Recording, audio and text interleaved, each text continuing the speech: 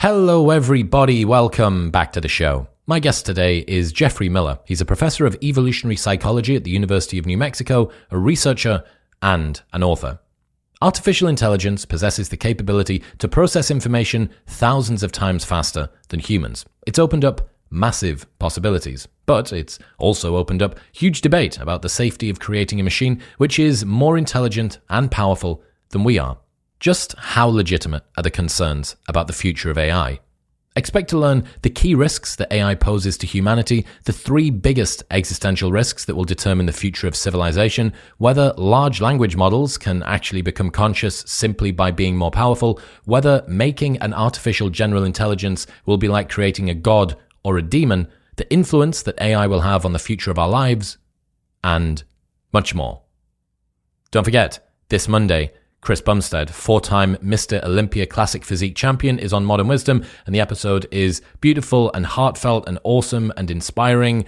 It's great, and you don't want to miss it, so press the subscribe button. I thank you. All right, quick maths. The less that your business spends on operations, on multiple systems, on delivering your product or service, the more margin you have, the more money that you keep. But with higher expenses on materials, employees, distribution, and borrowing, everything costs more. So, to reduce the costs and headaches, smart businesses are graduating to NetSuite by Oracle. NetSuite is the #1 cloud financial system, bringing accounting, financial management, inventory, and HR into one platform and one source of truth. With NetSuite, you reduce IT costs because NetSuite lives in the cloud with no hardware required. You cut the cost of maintaining multiple systems because you've got one unified business management suite, and you are improving efficiency by bringing all your business processes into one platform. Over 37,000 companies have already made the move, so do the maths and see how you will profit with NetSuite. Backed by popular demand, NetSuite has extended its one-of-a-kind flexible financing program for a few more weeks. Head to netsuite.com/modern right now. That's netsuite.com/modern.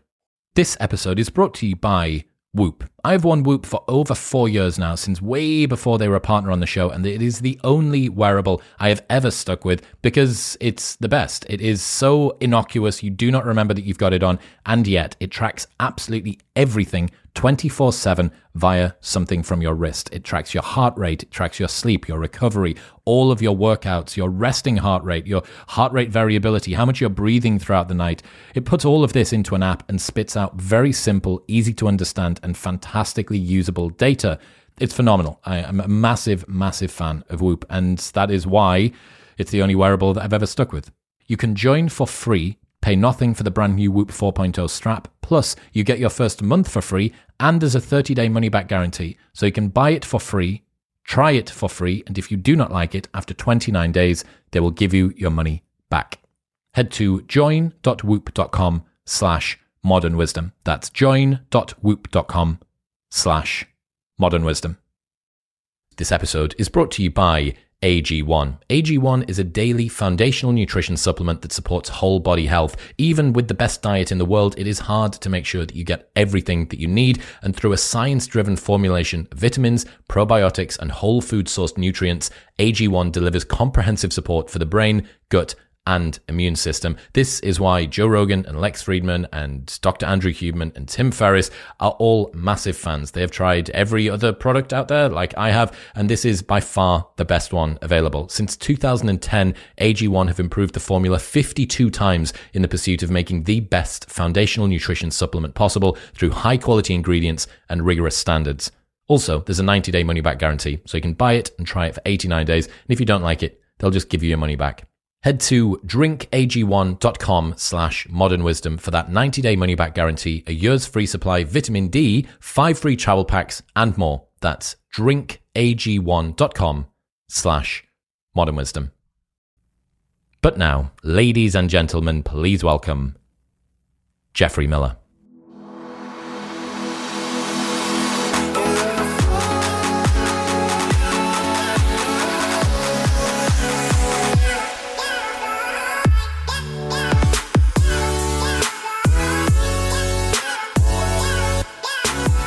Why are you, as an evolutionary psychologist researcher, talking about AI? I just love getting into trouble and making trouble on Twitter. No, I actually, look, long story short, when I started my PhD program at Stanford in way back in 1987, right, I was studying cognitive psychology and cognitive science. And pretty quickly, we got one of the leading neural networks researchers at Stanford Psychology, a guy named David Rumelhart, who worked very extensively with Geoffrey Hinton and lots of other people. And so I started in grad school doing a lot of work on neural networks and machine learning and genetic algorithms and so forth. And then I spent most of my postdoctoral years at University of Sussex, also in a cognitive science department, doing autonomous robots and sort of applying genetic algorithms to evolve neural networks. So a long time ago, I was sort of an early adopter of machine learning. And then I got sidetracked into this evolutionary psychology thing, for about 30 years. But recently, since about 2016, I've become concerned and fascinated by rapid progress in AI, particularly deep learning and the large language models. And I sort of fell in with this gaggle of effective altruists, right? This movement who are quite concerned about existential risks to all of humanity. And a lot of them were very concerned about how AI could play out.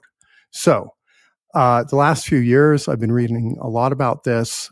Since last summer, I've been publishing a bunch of essays on the Effective Altruism Forum and gotten pretty active on Twitter the last few months about AI X risk. So to the casual observer, right, they might go, well, who is this psychology dude suddenly interested in AI? Well, honestly, I've been fascinated by AI ever since I was a high schooler reading science fiction, and ever since grad school learning about cognitive science. So that's my long story short that wasn't actually very short. Is it right to say that most of the researchers in the existential risk world see AI as one of the, if not the premier primary risk that we're facing? Yeah, absolutely. There's a great book by Toby Ord, O-R-D, who's an Oxford moral philosopher, but he has worked a lot on existential risks. So he did a book called The Precipice, right? And he actually tries to quantify the different extinction risks that we face. Some of them are really, really low probability, but really hard to fight. Like if there's a local gamma ray burster, right? Or a supernova, very, very low likelihood, very hard to defend against. Other stuff like asteroids, right? Which get a lot of attention, very, very low likelihood. Like there's probably less than a 1 in a million chance we're going to get a dangerous asteroid in the next century. If it comes, that could be bad, but there's stuff we can do about it. Whereas Toby Ord estimates that the risk of extinction, human extinction through AI in this century is about 1 in 6. And I think that's sort of in line with a lot of the estimates that many experts give. The other big risks are basically nuclear war, which is still an issue, right? After 70 years of thermonuclear weapons being around. So nuclear war, possibly genetically engineered bioweapons could be really bad. It would be like COVID on steroids that could wipe out a lot of people. But the other one is AI. So those seem to be the big three: AI, nukes, and super germs. Yeah, it's an interesting one, man. I remember that sheet, that chart that he has. It's burned into my memory. It's one of the 5 books that I think everybody should read in my reading list that I've sent to 1 million people. It's one of the 5 books that I think everybody should read. If you want a primer on X risk, The Precipice is the place to start. And yeah, 1 in 6 chance that humanity goes extinct within the next 100 years due to AI. And I think that the word The Precipice is about a squeezed bottleneck, a treacherous path beyond which there could be this sort of glorious future. But right now, there is a very particular, very important forced function for, we don't know how long it could continue, but we're definitely not far off it at the moment. Yeah, the way I visualize it, I like the precipice metaphor, that it's this narrow path sort of up a mountain. But if you've ever seen the movie Free Solo about, what's his name, Alex Honnold climbing up Half Dome, right? I almost think of it as like we've been doing a walk through the woods as humans for like the last 200,000 years, and the level of risk we face is relatively low. And suddenly we're climbing up Half Dome without ropes or pitons or any safety gear. And if we can just kind of make it to the top, then I think we'll be, at a relatively lower risk state, hopefully in several decades. But a lot of people in the effective altruism movement think this is what they call a key century, a time of particularly high elevated risk when humanity has to be extra, extra careful and smart and risk averse and very, very self-aware about what we're doing. Okay, so lay out the landscape of AI risk. Why is it something that we should be concerned about? How have we got ourselves here? What's changed over time? I think the basic intuition that lots of people are developing now is that there are gradations of intelligence in the natural world, right? Squirrels are smarter than squid. Monkeys are smarter than squirrels. We're smarter than monkeys. But we are not the ultimate level of intelligence. We can easily surpass human reasoning and planning abilities in lots of ways. And in fact, right, everybody on their smartphone already has apps that are better at doing certain narrow things than we ever could. Like Google Maps is better at figuring out where to go than I would be with a paper map. Face recognition, right, is way better than I am at face recognition. I've got a little bit of prosopagnosia, like recognizing people, like at the Human Behavior and Evolution Society conference we were both at 2 weeks ago. It's a little challenging for me. Computer vision systems have gotten very good at it. So one issue is we are approaching the point where AI systems are getting more and more general purpose and smarter across many, many different domains. And that represents a kind of major evolutionary transition in intelligence where we could be outclassed. A second thing that I worry a lot more about than some people seem to is just the raw speed issue. Right? If anybody's played around with ChatGPT, right, and you've asked it to write a little essay or an outline or any kind of language, oh my God, it is so fast, is way faster at writing material than humans could be. And it's not even particularly optimized to be fast in that way.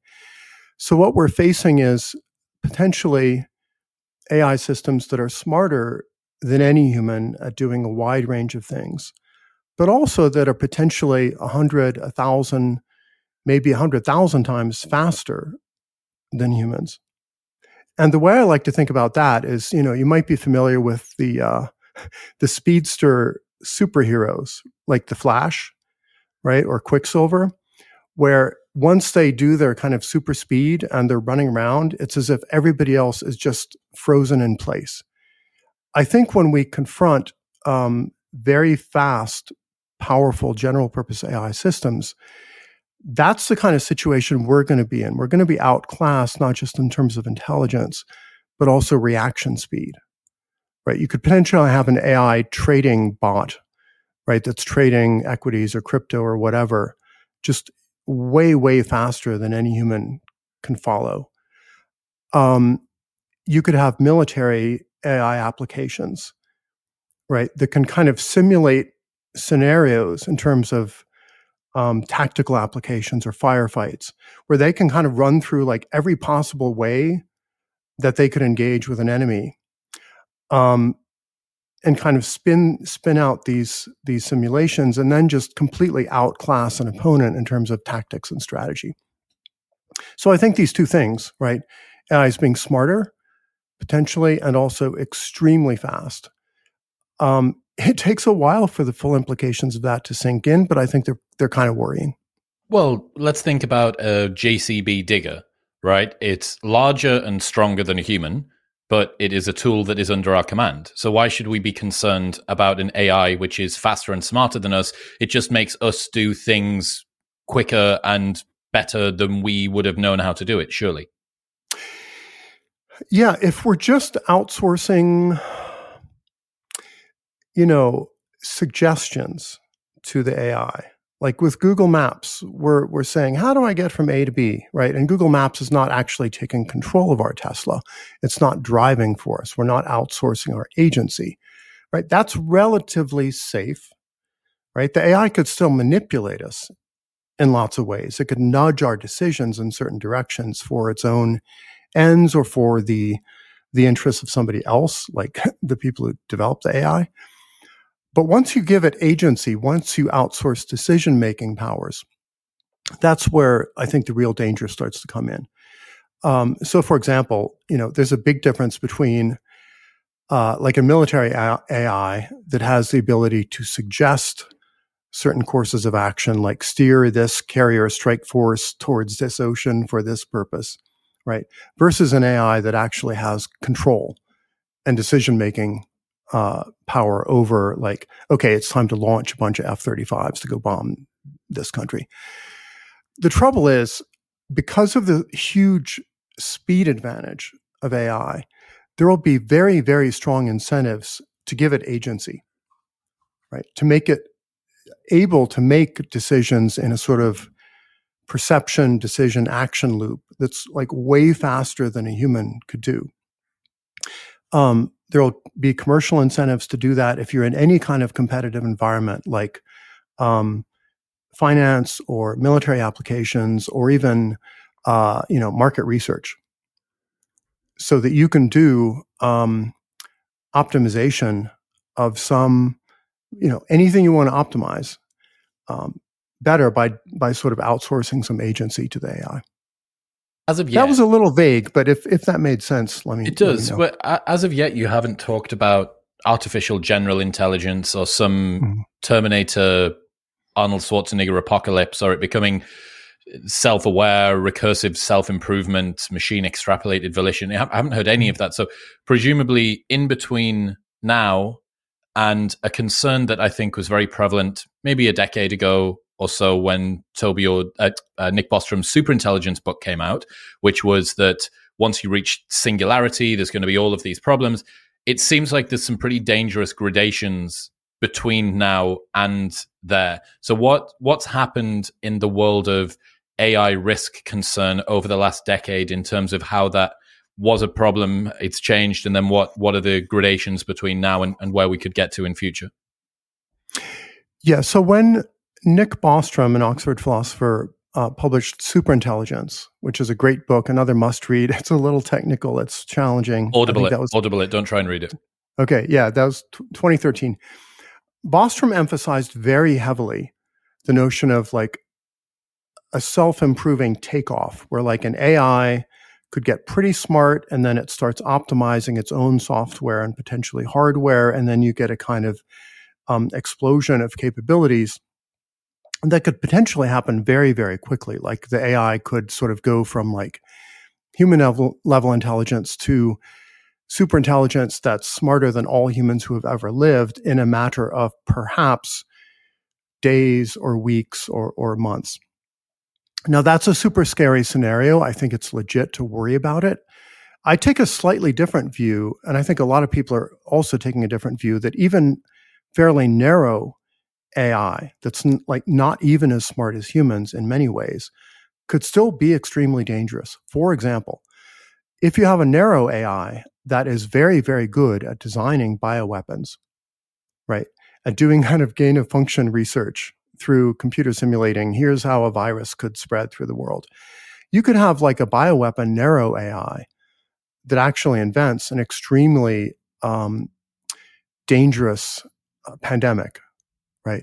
And you might think nobody sane would want to do that. Well, there are lots of insane people in the world. There's lots of nihilists and terrorists and degrowthers and people who don't like human civilization who might be motivated to use that kind of narrow AI. You can also have narrow AI applications that could be very politically destabilizing.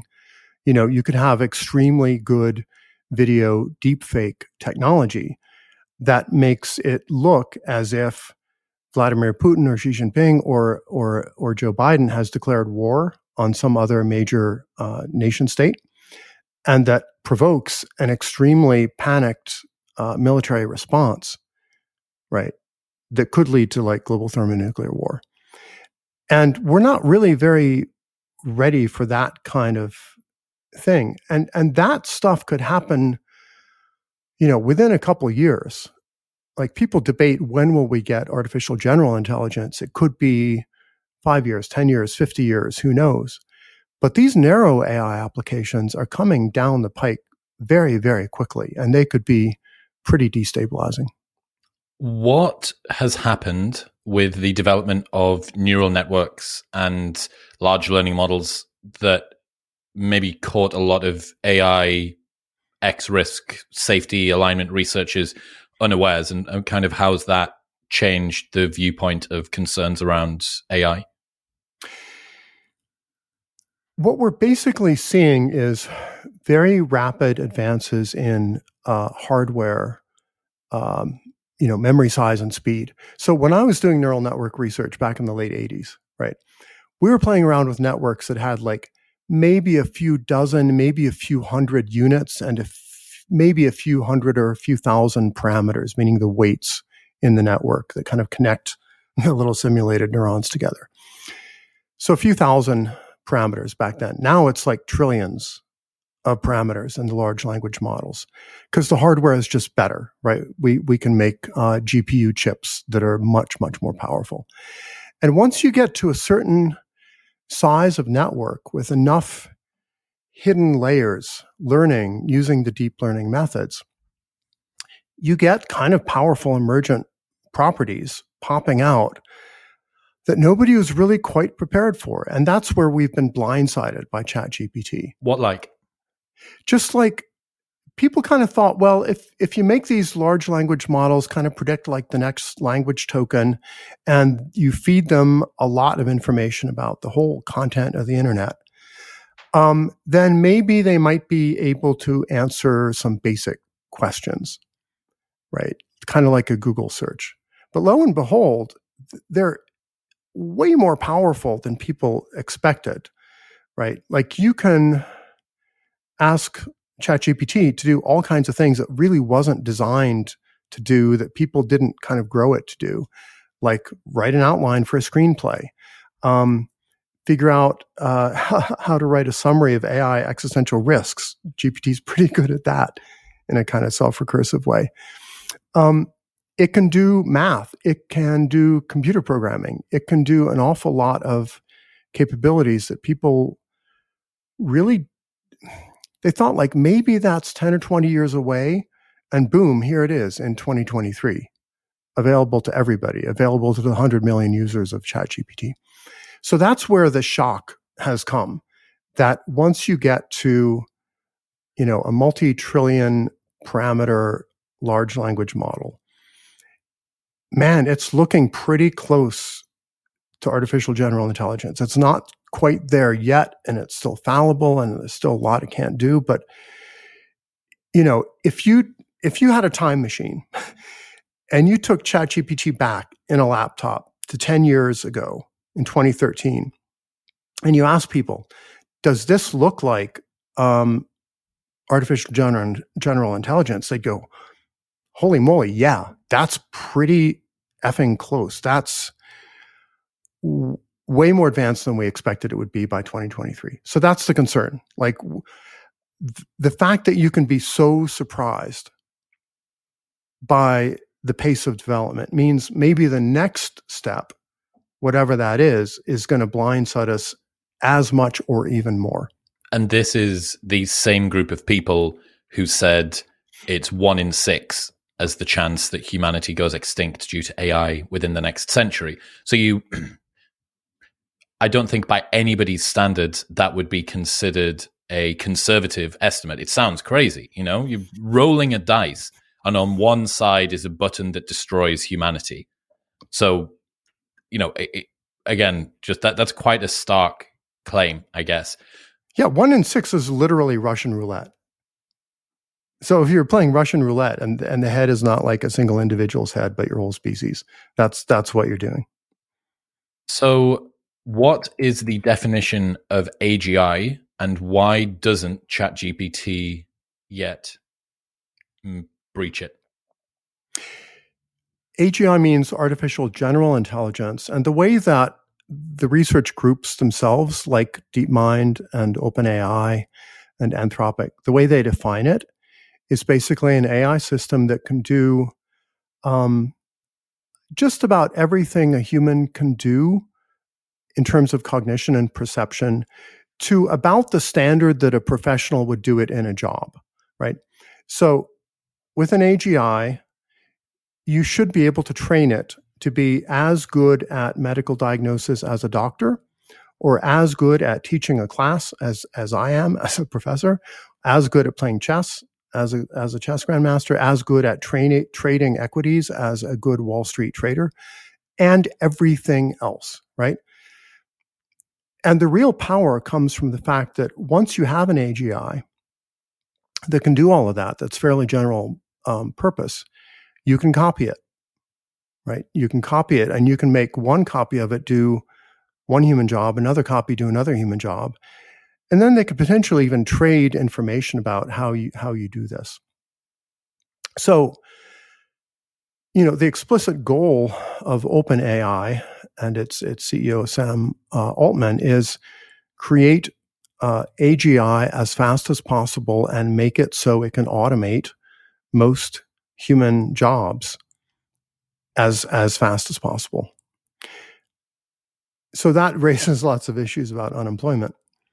But it also raises lots of issues about existential risk, because among the many jobs, right, that an AGI could learn to do would be like be a really good terrorist at making bombs, be a really good military strategist in terms of overcoming Russia or China or America, be a really good spy, be a really good propagandist who can shape the outcome of elections, etc. So the point of AGI is it should be able to do anything people can do about as well as people can do it. And that includes not just all the good stuff, right? Like being a good veterinarian who fixes dogs, or being a good nurse who takes care of people with psychiatric disorders. It also means all the bad stuff that bad people can do. What do you think of Sam Altman?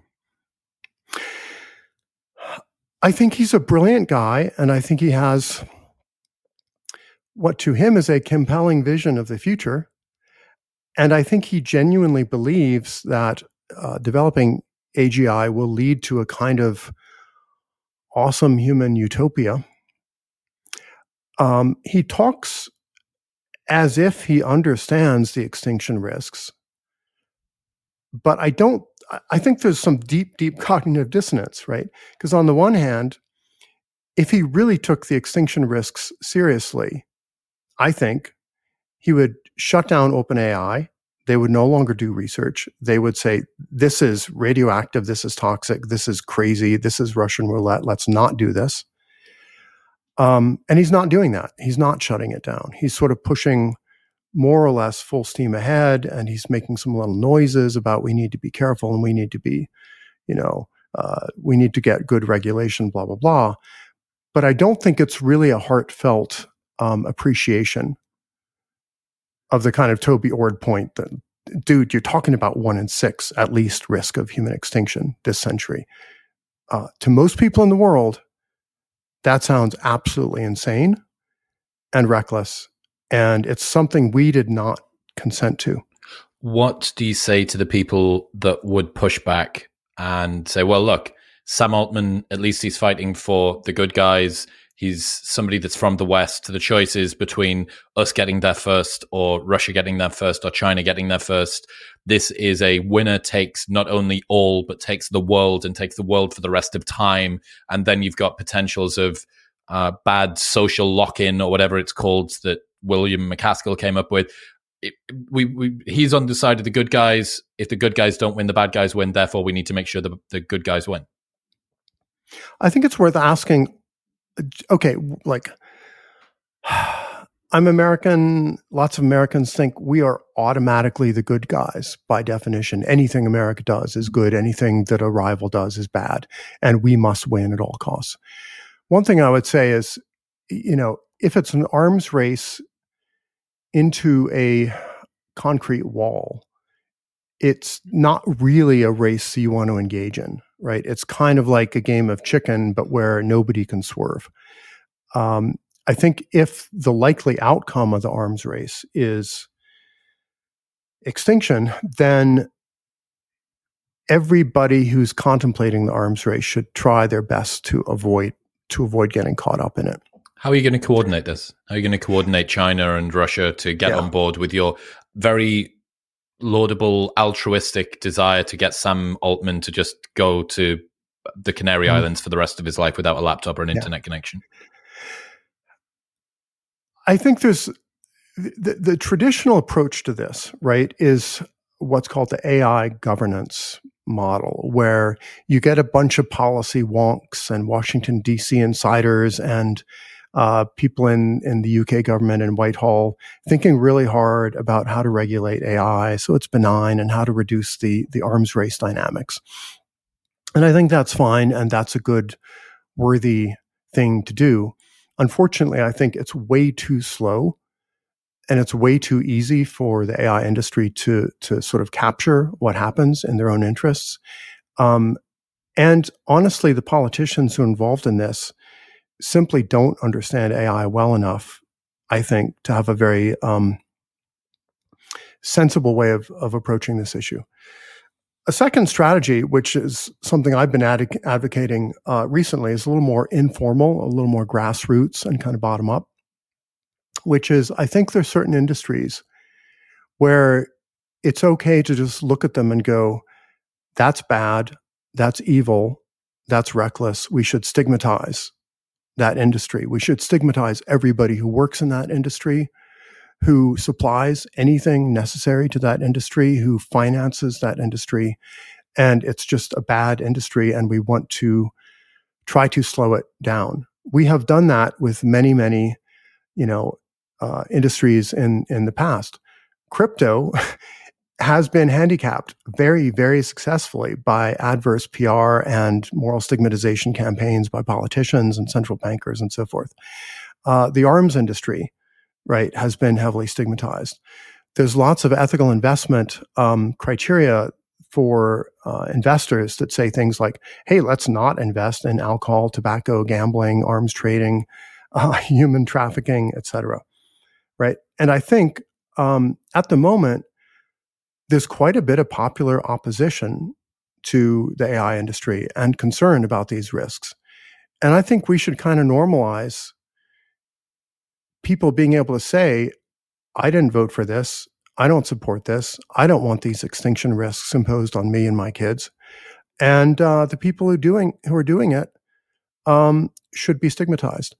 I suppose one of the problems is that with weapons or crypto or gain-of-function research coming out of a BSL level 2 lab or something that's not sufficiently secure, people are able to observe, experience, and imagine the problems quite easily. At the moment, all that they've found is a really cool way to get them to write short essays or tell them jokes for their best man speech. So as of yet, the experience of AI, especially neural nets and large learning models, has not been what you are concerned about moving forward, which means where is the incentive for people to get on board with this? Yeah, I think there's an important role here for imagination and fiction and scenario building. So remember when people were very worried about global thermonuclear war, like when I was in college in the 80s, this is all we talked about and all we worried about is like, how long is it going to be till the US and the Soviet Union have a massive exchange of ICBMs and we all die? We could visualize that stuff very clearly because like Hollywood movies and TV series did a pretty good job of showing what that would look like. None of us had personal experience of Hiroshima or Nagasaki, right? We kind of read the accounts and it was horrible. But when you're trying to imagine potential harms from new technology, all you really have to go on is sort of what experts say the risks are, and then the way that screenwriters and directors visualize those risks in a way that the public can understand. I don't disagree. The problem you have is that you're not only trying... No one has ever said, look at that atomic bomb, it gives me so much pleasure and it's so cool. No one has ever said the same thing about an engineered pandemic. But when it comes to ChatGPT and its iterations downstream, people are finding benefits in it in the now, and they're trying to be told you need to let go of this thing which you see as a positive in order for something which you can't foresee as a negative. Yeah, and this is where I think it's important for people to kind of tap into their kind of, I think, increasing sophistication, that there can be very, very seductive technologies that can have very toxic kind of social side effects. Even the discussion about social media itself, I think, has moved from, oh wow, this is cool, we can connect with our grandparents and we can find people to date, to, oh my God, is this creating like mass mental illness in Gen Z in a way that we really need to rethink how TikTok and Instagram and so forth operate. So I think people have the ability to understand some new technology can be very seductive. It can look great. It's new and shiny, but there might be kind of a viper hiding inside it that could be pretty poisonous. The other thing I would add is, when I was teaching online courses for Chinese University of Hong Kong, Shenzhen, a couple of years ago, and we talked quite a bit about AI extinction risks. And this is a bunch of Chinese undergrads in Shenzhen, very smart. They understand existential risk. They're tuned in to nuclear war. They understood bioweapons because the COVID pandemic was raging. And they think quite a bit about AI, right? Because China had said, we want to be the leading AI superpower by 2030. That was their plan a few years ago. And these Chinese students were like perfectly willing to understand the risks and to stigmatize AI, right? They had a kind of moral imperative and concern for the future of humanity that was just as strong as what my American undergrads have. So I think we have this stereotype in the West that other countries like China are sort of full of unthinking automatons who've been programmed by their government and their authoritarian regime so that they will just do whatever, Xi Jinping says. But I think actually there's quite a bit more room for a kind of global grassroots opposition to AI, not just in America and Britain, but also in other countries that are kind of key, potential arms race players.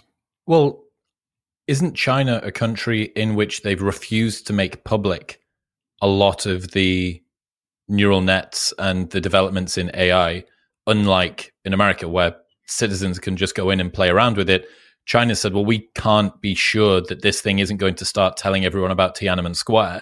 So because we don't have control over it, we're not going to let it loose with the public, which is, it has to be curtailing the development because it's not able to do any of the learning that it would have done had it have been iterated over 1.25 billion users, all of whom are asking it how to make a cake this evening.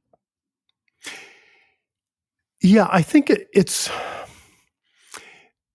very interesting because insofar as the Chinese government really wants AI mostly for purposes of social control and social stability and censorship and reducing crime and reducing terrorism, right? They have a much narrower range of AI applications than your typical American AI company wants, right? Chinese government, I think, is not really interested in the kind of techno-utopian vision of like the singularity and transhumanism and let's all like upload our minds into the matrix, the way that you see in a lot of the Bay Area AI enthusiasts, right? They're not really into that. They just want like China to be stable and prosperous.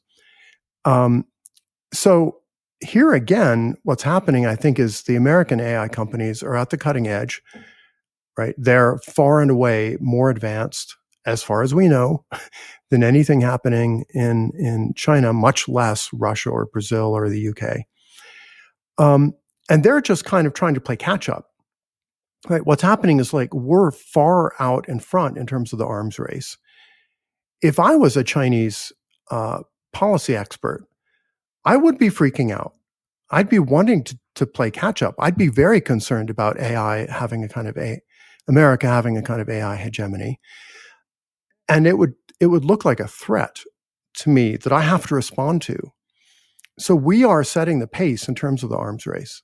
If we slow down, right, China might go, whew, thank God. Like, we don't have the talent or the resources to play this arms race.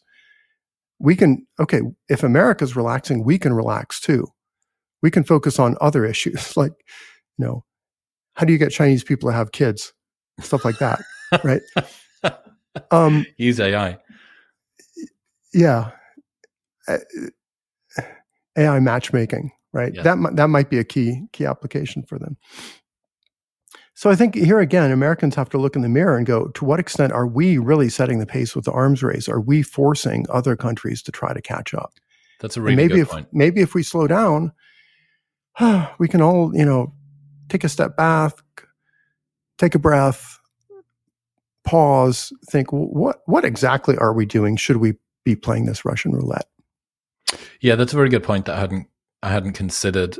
I suppose as well that the wake of what is on the internet and what is available, what is public knowledge about what's happening at all of these different neural net companies will be slipstreamed in some regard by foreign actors. The source was, I think, a long time ago open sourced, and then it's no longer open sourced, which means that you can't fully see what's going on inside in terms of workings, but I'm sure that you can determine a good amount of stuff, or at least a non-insignificant amount of stuff from that. One of the words that we haven't used yet that would have been used an awful lot 10 years ago was alignment problem. So how relevant is discussing the alignment problem now? And actually, before you even get to that, does it look like, if you were to put your money on the table, the front runner contender for creating AGI, would it be neural networks? Can a large learning model become sentient and be the AGI thing?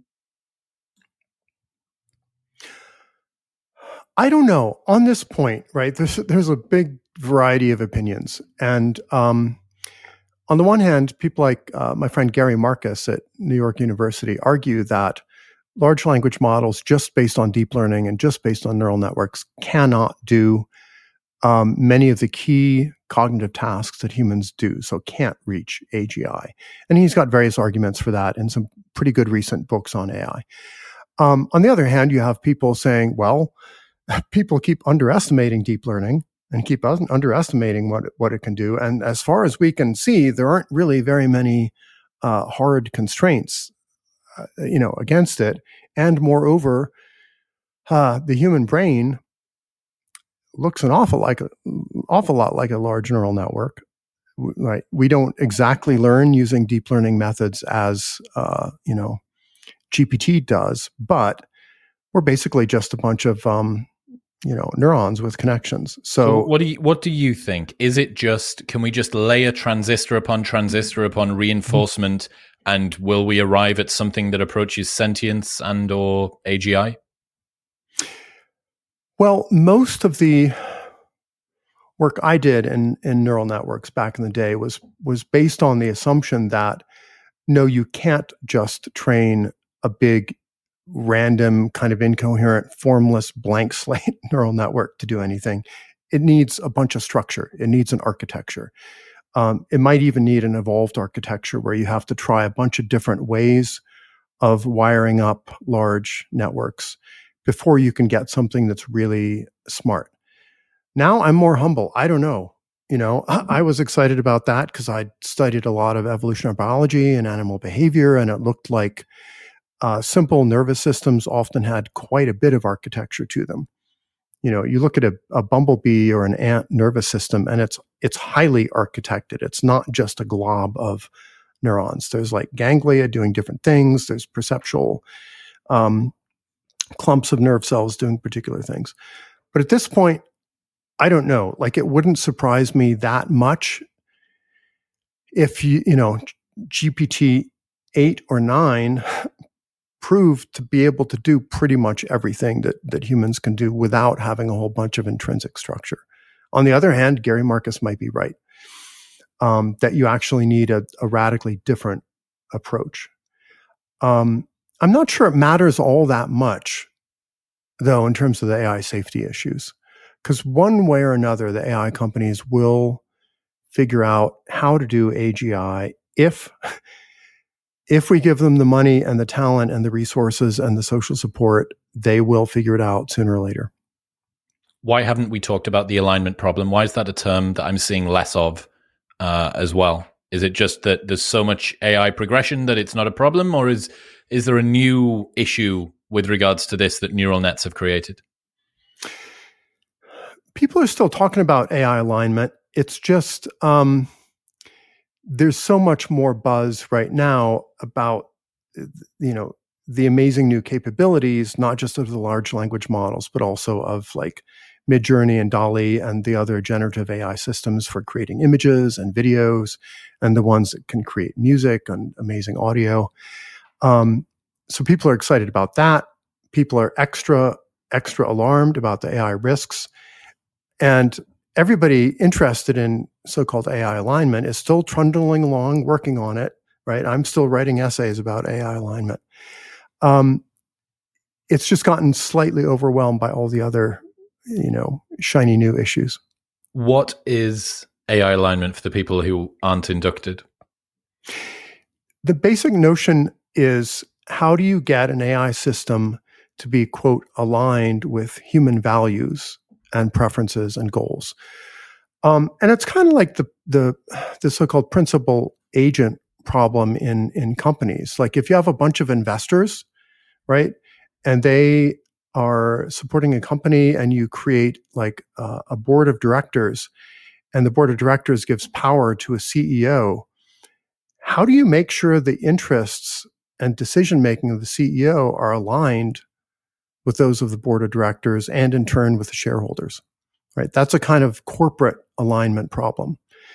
A political alignment problem would be, how do you elect a president that actually serves the interests of the voters instead of their own interests?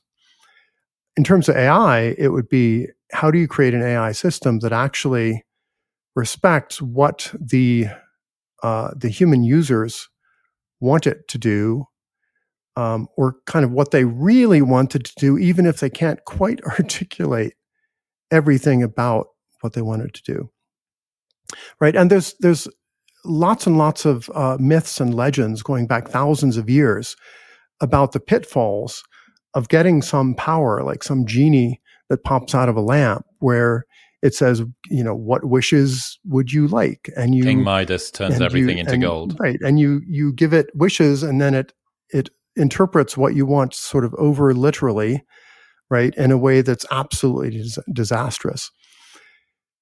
So AI alignment, in principle, is about making sure the AI is kind of doing what you want, and even in ways that you can't necessarily articulate, that fit with a whole background of like human common sense and moral norms that we might not even be able to articulate to the AI system, but that we would still want it to act as if it understands.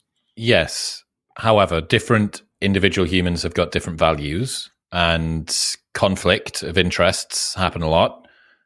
So which human values should AIs be aligned with? Yeah, so this is exactly the issue that I've been writing about in my Effective Altruism Forum essays for the last year or so. I've pointed out, like, you can say we want the AI to just respect the views of its end user, the consumer who actually buys it.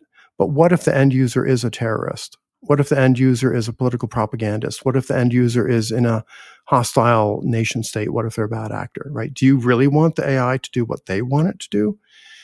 And second, if you try to aggregate like the collective will of humanity, right, where you go, well, the AGI should sort of do what people in general would want it to do if it could summarize all of our preferences. Well, then you get into interesting issues like, well, men and women have like different interests. So should the AI go with the 50% of people who are male or the 50% who are female or whatever? People have different political views, right? And in one essay, I pointed out 80% of humans are still involved in organized religion, right? And yet the AI industry is dominated by secular atheists who largely have contempt for religion.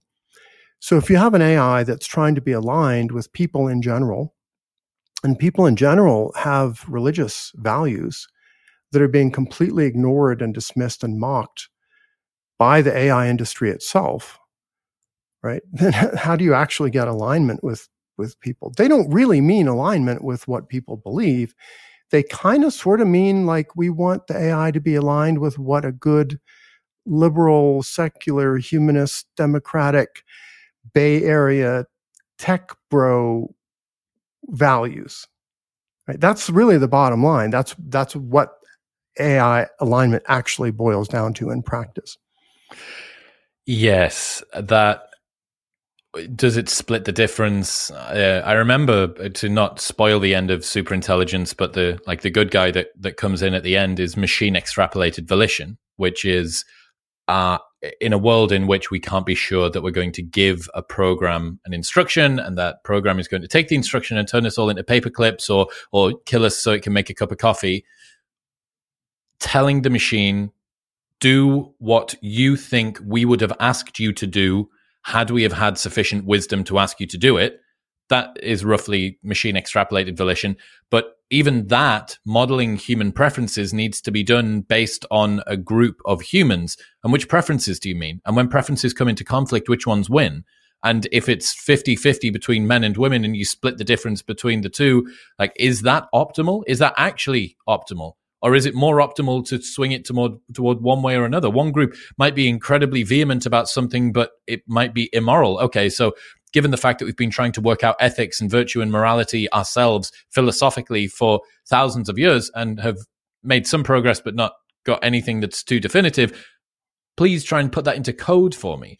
And which morals do you mean? Do you mean the morals of modern, secular, 21st century, Western, industrialized, educated people? But why don't we use the ones from the Roman era? Or why don't we say, well, let's wait for another 3,000 years and see which ones come up then?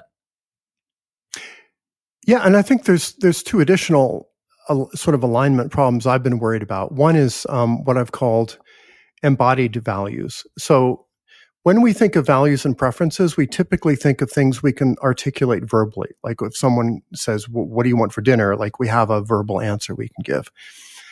But I made the point that like our brain is only 2% of our body mass, right? Our body is full of all these other tissues and organs that have evolved their own kind of values and agendas in a way, right? And I call these embodied values. Like what your immune system really wants to do is fight off pathogens that might infect you.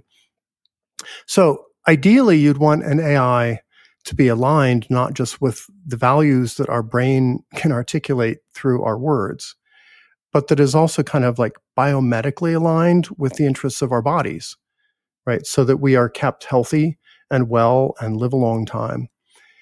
Now, if you ask people, how do those embodied values actually work? Like we have no idea, right? We can't even articulate those. So methods for training AI system based on human verbal feedback cannot, even in principle, align with all these embodied values of our bodies.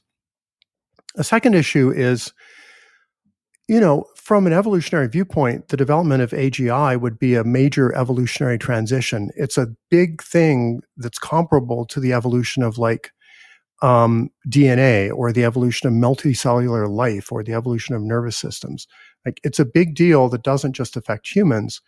It also affects like the other 70,000 species of vertebrates and the other 10 million species of invertebrates and all the life on the planet.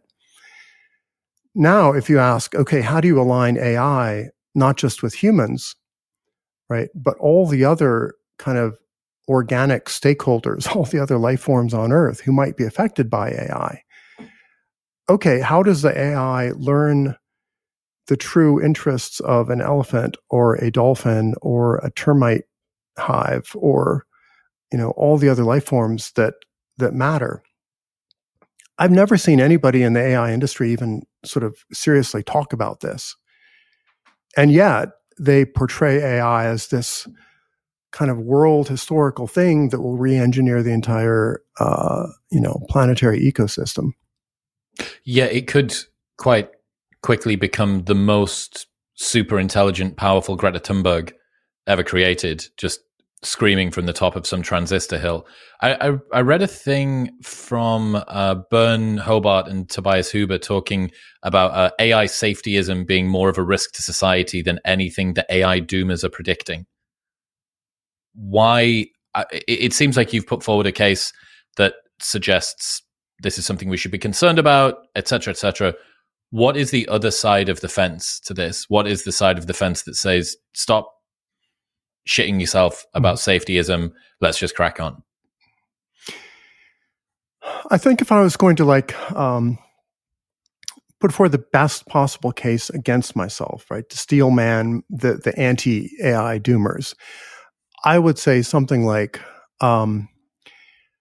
if you pause or stop the development of AGI, there are huge potential opportunity costs. There are lots of human problems maybe that AI could help solve, right?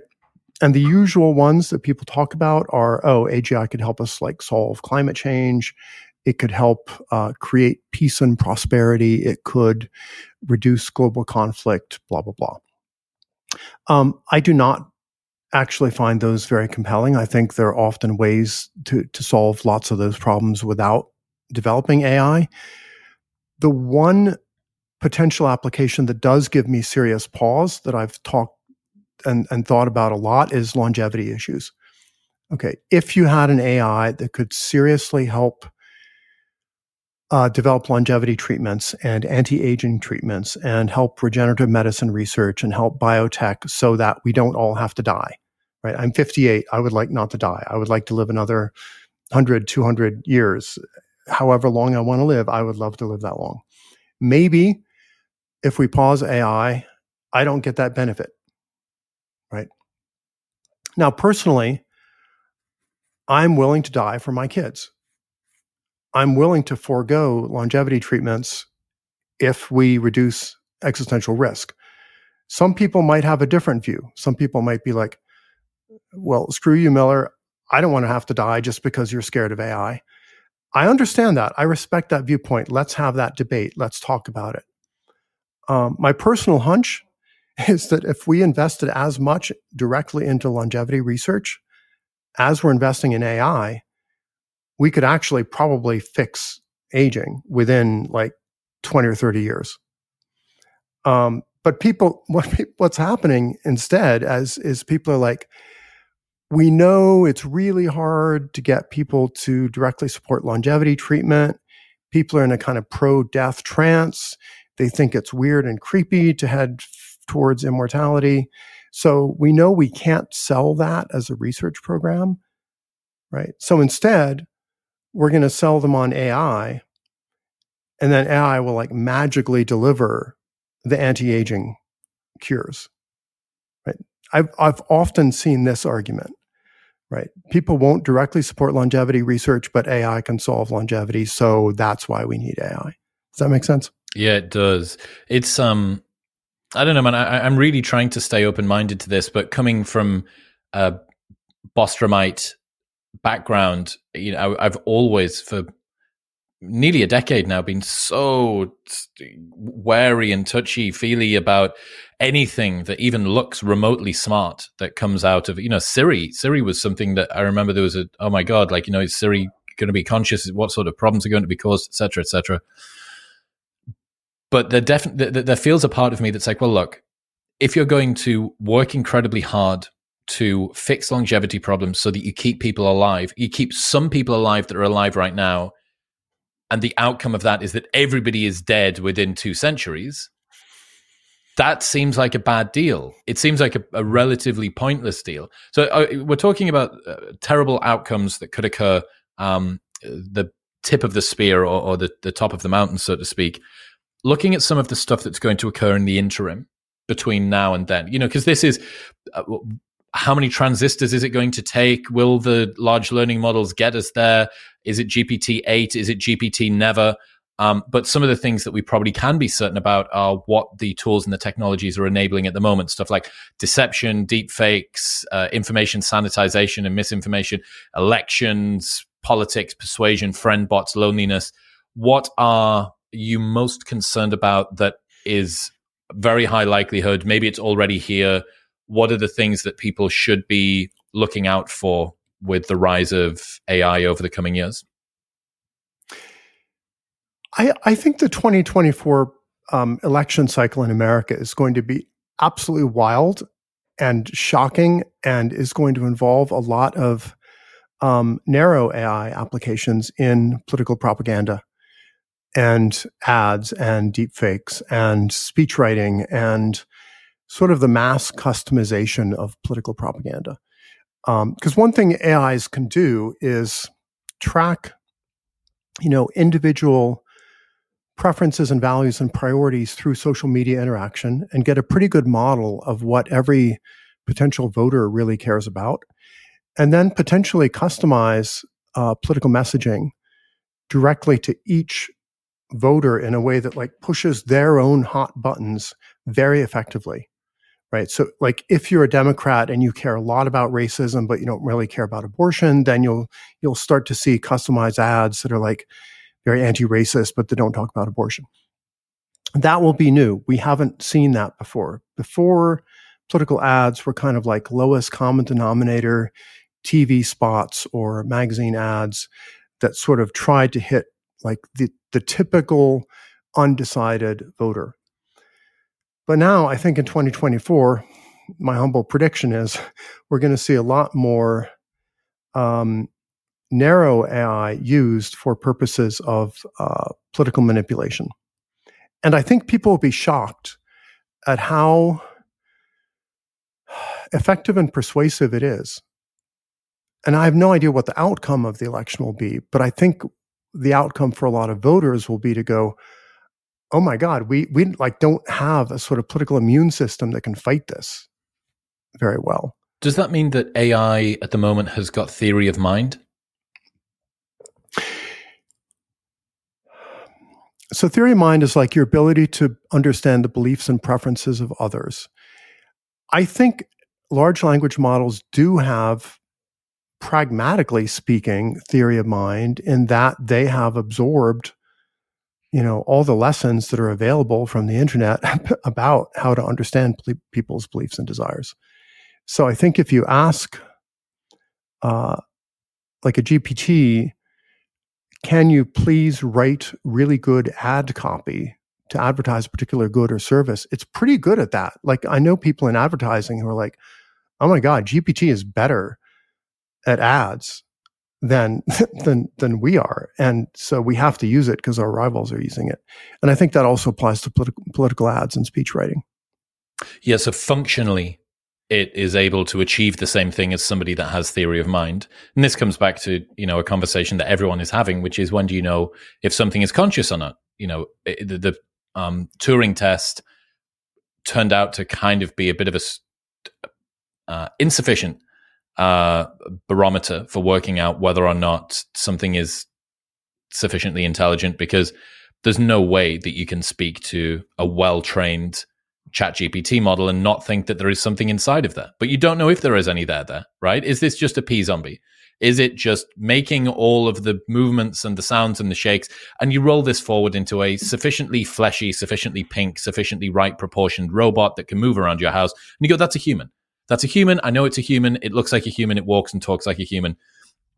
So at the moment, yeah, the function and the outcome that these things are able to achieve is so close to somebody that is able to do that.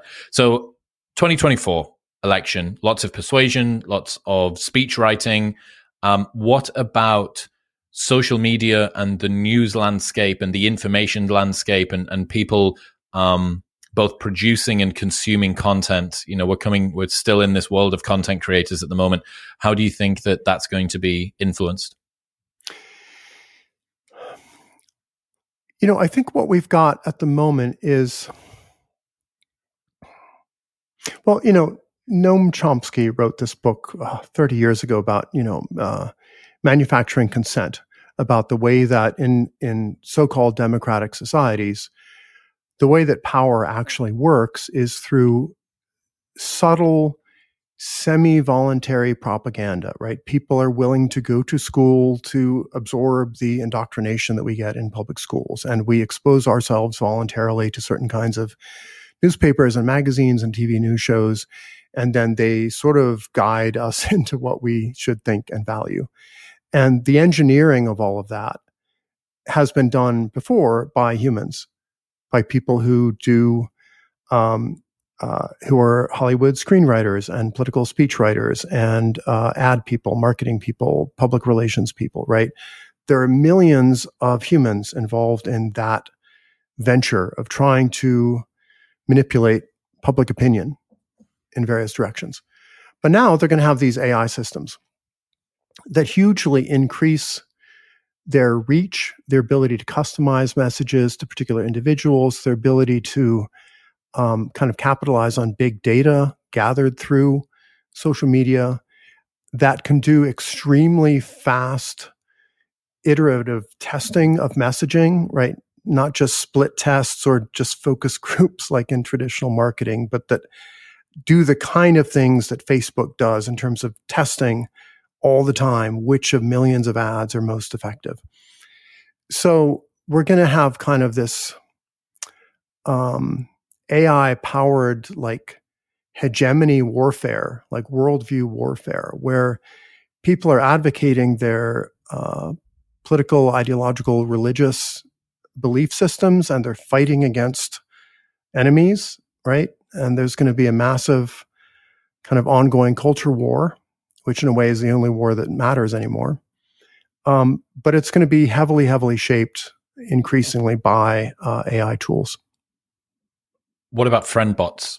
People who just abscond the real world for some virtual best mate or a girlfriend or whatever in their apartment. Do you think that this is something that's likely? Yeah, absolutely. This is something I wrote about in my most recent essay on a likely anti-AI backlash. One thing that will provoke, I think, a backlash is people using AI as fake boyfriends, girlfriends, and friends, and getting a kind of pseudo-intimacy and sort of validation from AI systems. And you might think, oh, surely people can't be that gullible that they would prefer interacting with just a smart chatbot. But if you think, like, we're talking about a chatbot that could potentially remember every single personal detail about you, that remembers all previous conversations with you, that can try out different ways of interacting with you to see what you like and what you don't like, that is much more attentive than any real-life boyfriend or girlfriend, that has infinite patience for listening to all your shit and all your dumb stories and all your neurotic woes, right? In a way that no living lover would ever put up with. And it would be like the perfect, combination psychotherapist and friend and girlfriend and mentor and confidant and all of that. And we're pretty close to being able to do that. So I do worry that real life social interaction will look like a pretty poor substitute for those kinds of AI pals. Why would that cause a backlash? I think it'll be a backlash because people who don't get caught up in having an AI boyfriend or girlfriend will look at the people who are caught up in it, like Gen Z staying alone in their apartments and never going out on dates and not getting married and not reproducing. And they might go, oh my God, this is the most socially toxic technology ever invented. Like the birth rate is dropping. Nobody's dating. Nobody's having real relationships. This is not sustainable. And therefore, we are going to do a moral backlash or religious backlash or political backlash that says, this is not the way we want civilization to go. I saw a headline which you'll have seen. 50% of AI researchers believe that there is a 10% or greater risk that humans go extinct due to our inability to control AI. And the Center for AI Safety had a ton of researchers agree with the statement, mitigating the risks of extinction from AI should be a global priority alongside other societal scale risks such as pandemics and nuclear war. The open letter has been signed by more than 350 executives, researchers, and engineers working in AI, plus Elon Musk as well was a part of this movement. How effective are AI experts at predicting this AI development and the risks moving forward? And if 50% of the people say that there is a 10% chance that the technology that they're working on is going to end us, what happens next? Are there going to be picket lines of disgruntled, terrified AI researchers outside of OpenAI's lab? What's happening?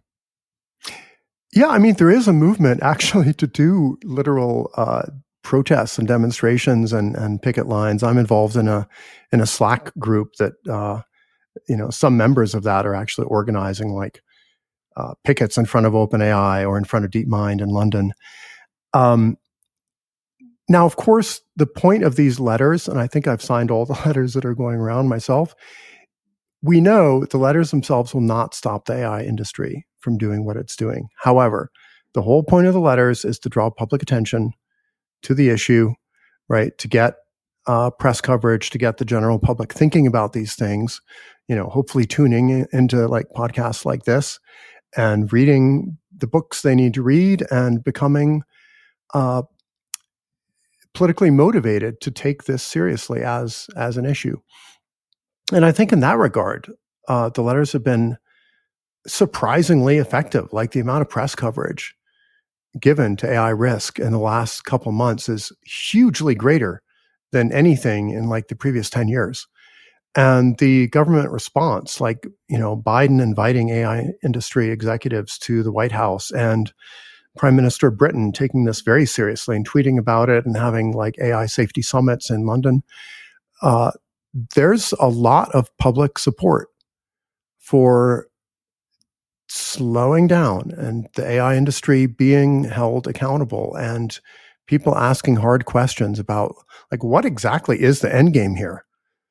Like mass unemployment and then extinction? Is that really the direction we want to go in? And I think, the AI experts themselves, I hope, have a new humility about their ability to predict things, because they'll know they've been blindsided by GPT. They didn't expect these kind of capabilities this quickly. So when certain AI researchers, like let's say Jan LeCun, who makes fun of AI doomers a lot on Twitter, hopefully people like him will stay open-minded enough that they might actually kind of re-examine their biases. And maybe he'll have a kind of Jeff Hinton moment, right? Like leading AI researcher Jeff Hinton going at age 75, oh no, I think my life's work might have been really actually kind of evil and imposing risks on people. And I'm going to resign from Google and blow the whistle and make a big fuss about this. Yeah. There was a tweet as well from Tim Urban that you responded to. Tim said, whether you're optimistic or pessimistic about the future, the fact is that we're facing an existential risk at worst and a vastly different future world at best. The world that we're used to very well may not be around for much longer, so let's really enjoy the world that we have it. Visit the places that you've always wanted to visit. Dive into that hobby you've always wanted to try. Spend quality time with your loved ones. Savor each sunny Saturday, each great meal, each moment of fun. If we end up looking back on these days with great nostalgia, we want to at least know we made the most of the time that we had. And you responded and said, existential risk isn't anywhere near the worst thing that we could have. There's something called S risk as well, above and beyond X risk. What's S risk? S risk is suffering risk. So with extinction, right, everybody's dead and then they don't experience anything anymore. And that's like pretty bad compared to experiencing things and being happy. But as anybody who's ever suffered chronic pain or torture will attest, like there are things worse than death.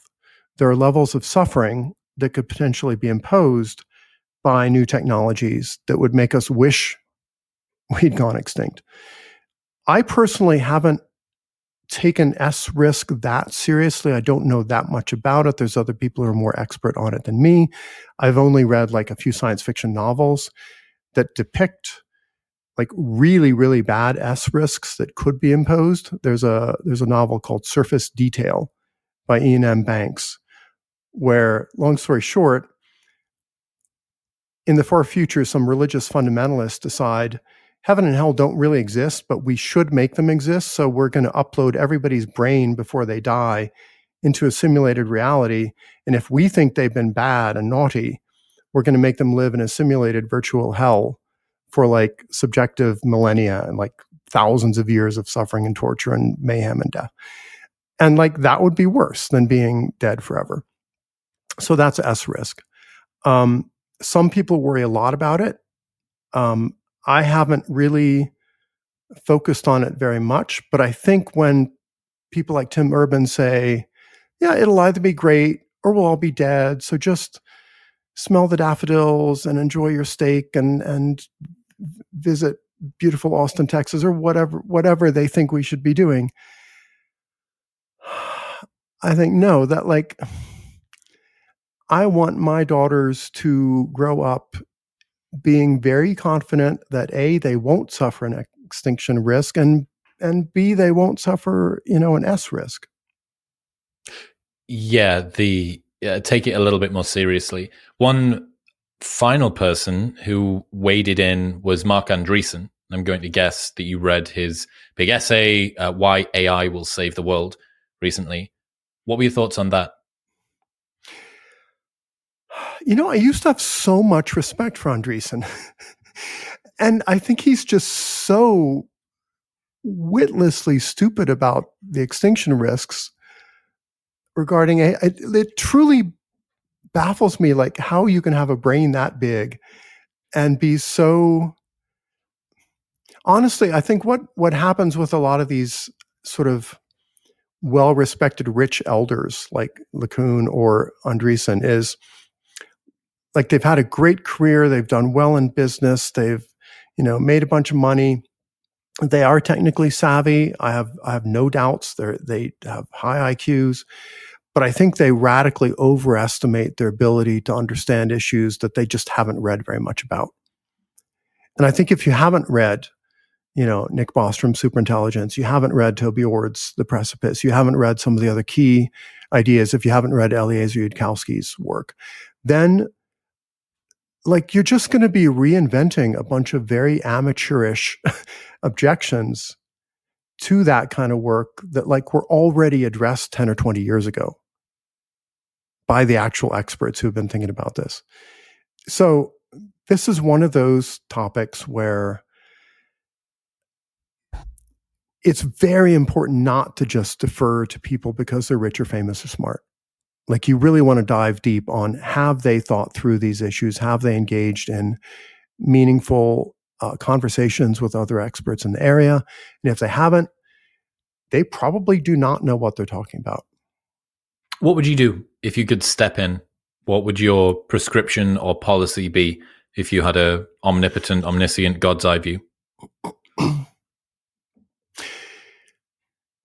I think I would love for the general public just to tune into the issue, to apply their natural survival instincts and their parental instincts to go, wow, this looks like a threat to me, my family, my kids, my grandkids. This is a legit threat. I should take it just as seriously as I would take a local crime wave, or just as seriously as people took nuclear war back in the Cold War. And this is a matter of potentially life and death, for me and my family. I want them to personalize it. I don't want them to just think this is some abstract science fiction scenario that is in the distant future. This is the stuff that could affect, my 26-year-old daughter or my 15-month-old daughter, or my actual kids and cousins and nieces and nephews and whatever. And once you take it seriously, then you're motivated to learn more and to start moralizing the issue and to go, are the people who are charging headlong into this right? Through some combination of like greed and hubris and prestige and whatever. Are they on our side? Are they pro-human? Are they fighting for my family, or are they just caught up in some kind of sort of delusional project that is at heart reckless and evil? And then what? And then if they decide this is reckless and evil, let's effing morally stigmatize it. Let's say if you work in the AI industry and you are not spending most of your time worried about AI safety, then you're a bad person and I don't want to associate with you. I don't want to date you. I don't want to be your friend. I don't want to invest with you. I don't want to supply you with hardware or software or anything else. I don't want you to be able to operate in our city, state, or country. And I want to, shut it down. Now, I'm not advocating for like a violent so-called like Butlerian jihad where people rise up and they're like, smash all the machines and kill all the AI. Like, no, I don't want that. Mostly because it would be counterproductive in terms of PR. Like violence doesn't work in the social media era. It just delegitimizes your cause. But I think short of violence, it's important to be aware that like we can use all the techniques of persuasion and activism in this domain that people used in every other social movement that we're familiar with: civil rights movement, the gay rights movement, the libertarian movement, crypto, like anything that's been at all successful in terms of the public rising up and saying, we want a change of values. We can use all that in fighting reckless AI development. I suppose the challenge again that you have is everyone is being distracted into a beautiful field with daisies growing in it and free cake recipes and essays written for them for school and university. So yeah, I worry that the novelty and the immediate convenience that's been afforded by these new advances is causing it to seem both so benign and enjoyable and distracting and entertaining that galvanizing people to see this is going, and presumably this is one of the primary challenges that you're facing. I think what I would say to people is like, you can kind of have your cake and eat it too, in terms of like there's a whole range of incredible software and narrow AI that's absolutely wonderful. Like if you look at the progress in computer graphics and Hollywood movies, it's amazing. Like I love Avengers movies, and a lot of that would be considered very advanced generative AI, right, by the standards of the 1970s. Right, the fact that many modern movies are largely kind of AI graphic generated, that's pretty cool. The fact that Google Maps can actually get you from A to B pretty reliably and taking into account like traffic, that is narrow AI. That's a huge benefit to many people. And there are probably hundreds of cases where you can have quite safe, narrow AI applications that deliver huge quality of life benefits to people, but you don't have to go down the road towards AGI, right? Or towards other kinds of highly risky narrow AI. And even in longevity research, like you could have narrow AI that does biomedical research and synthesizes scientific literatures about which molecules might be helpful, and that maybe even can help you run larger scale longevity studies, right? And maybe we can get longevity through that without having to go down the road of extremely dangerous AGI. Geoffrey Miller, ladies and gentlemen, if people want to keep up to date with the work that you're doing, whether it be evolutionary psychology or AI risk, where should they go? They can go to my website, primalpoly.com, and they can also see my essays on the Effective Altruism Forum, which is EA Forum, where I publish quite a bit these days. Geoffrey, I appreciate you. I'm looking forward to seeing what we get to talk about next time as well. My pleasure, Chris.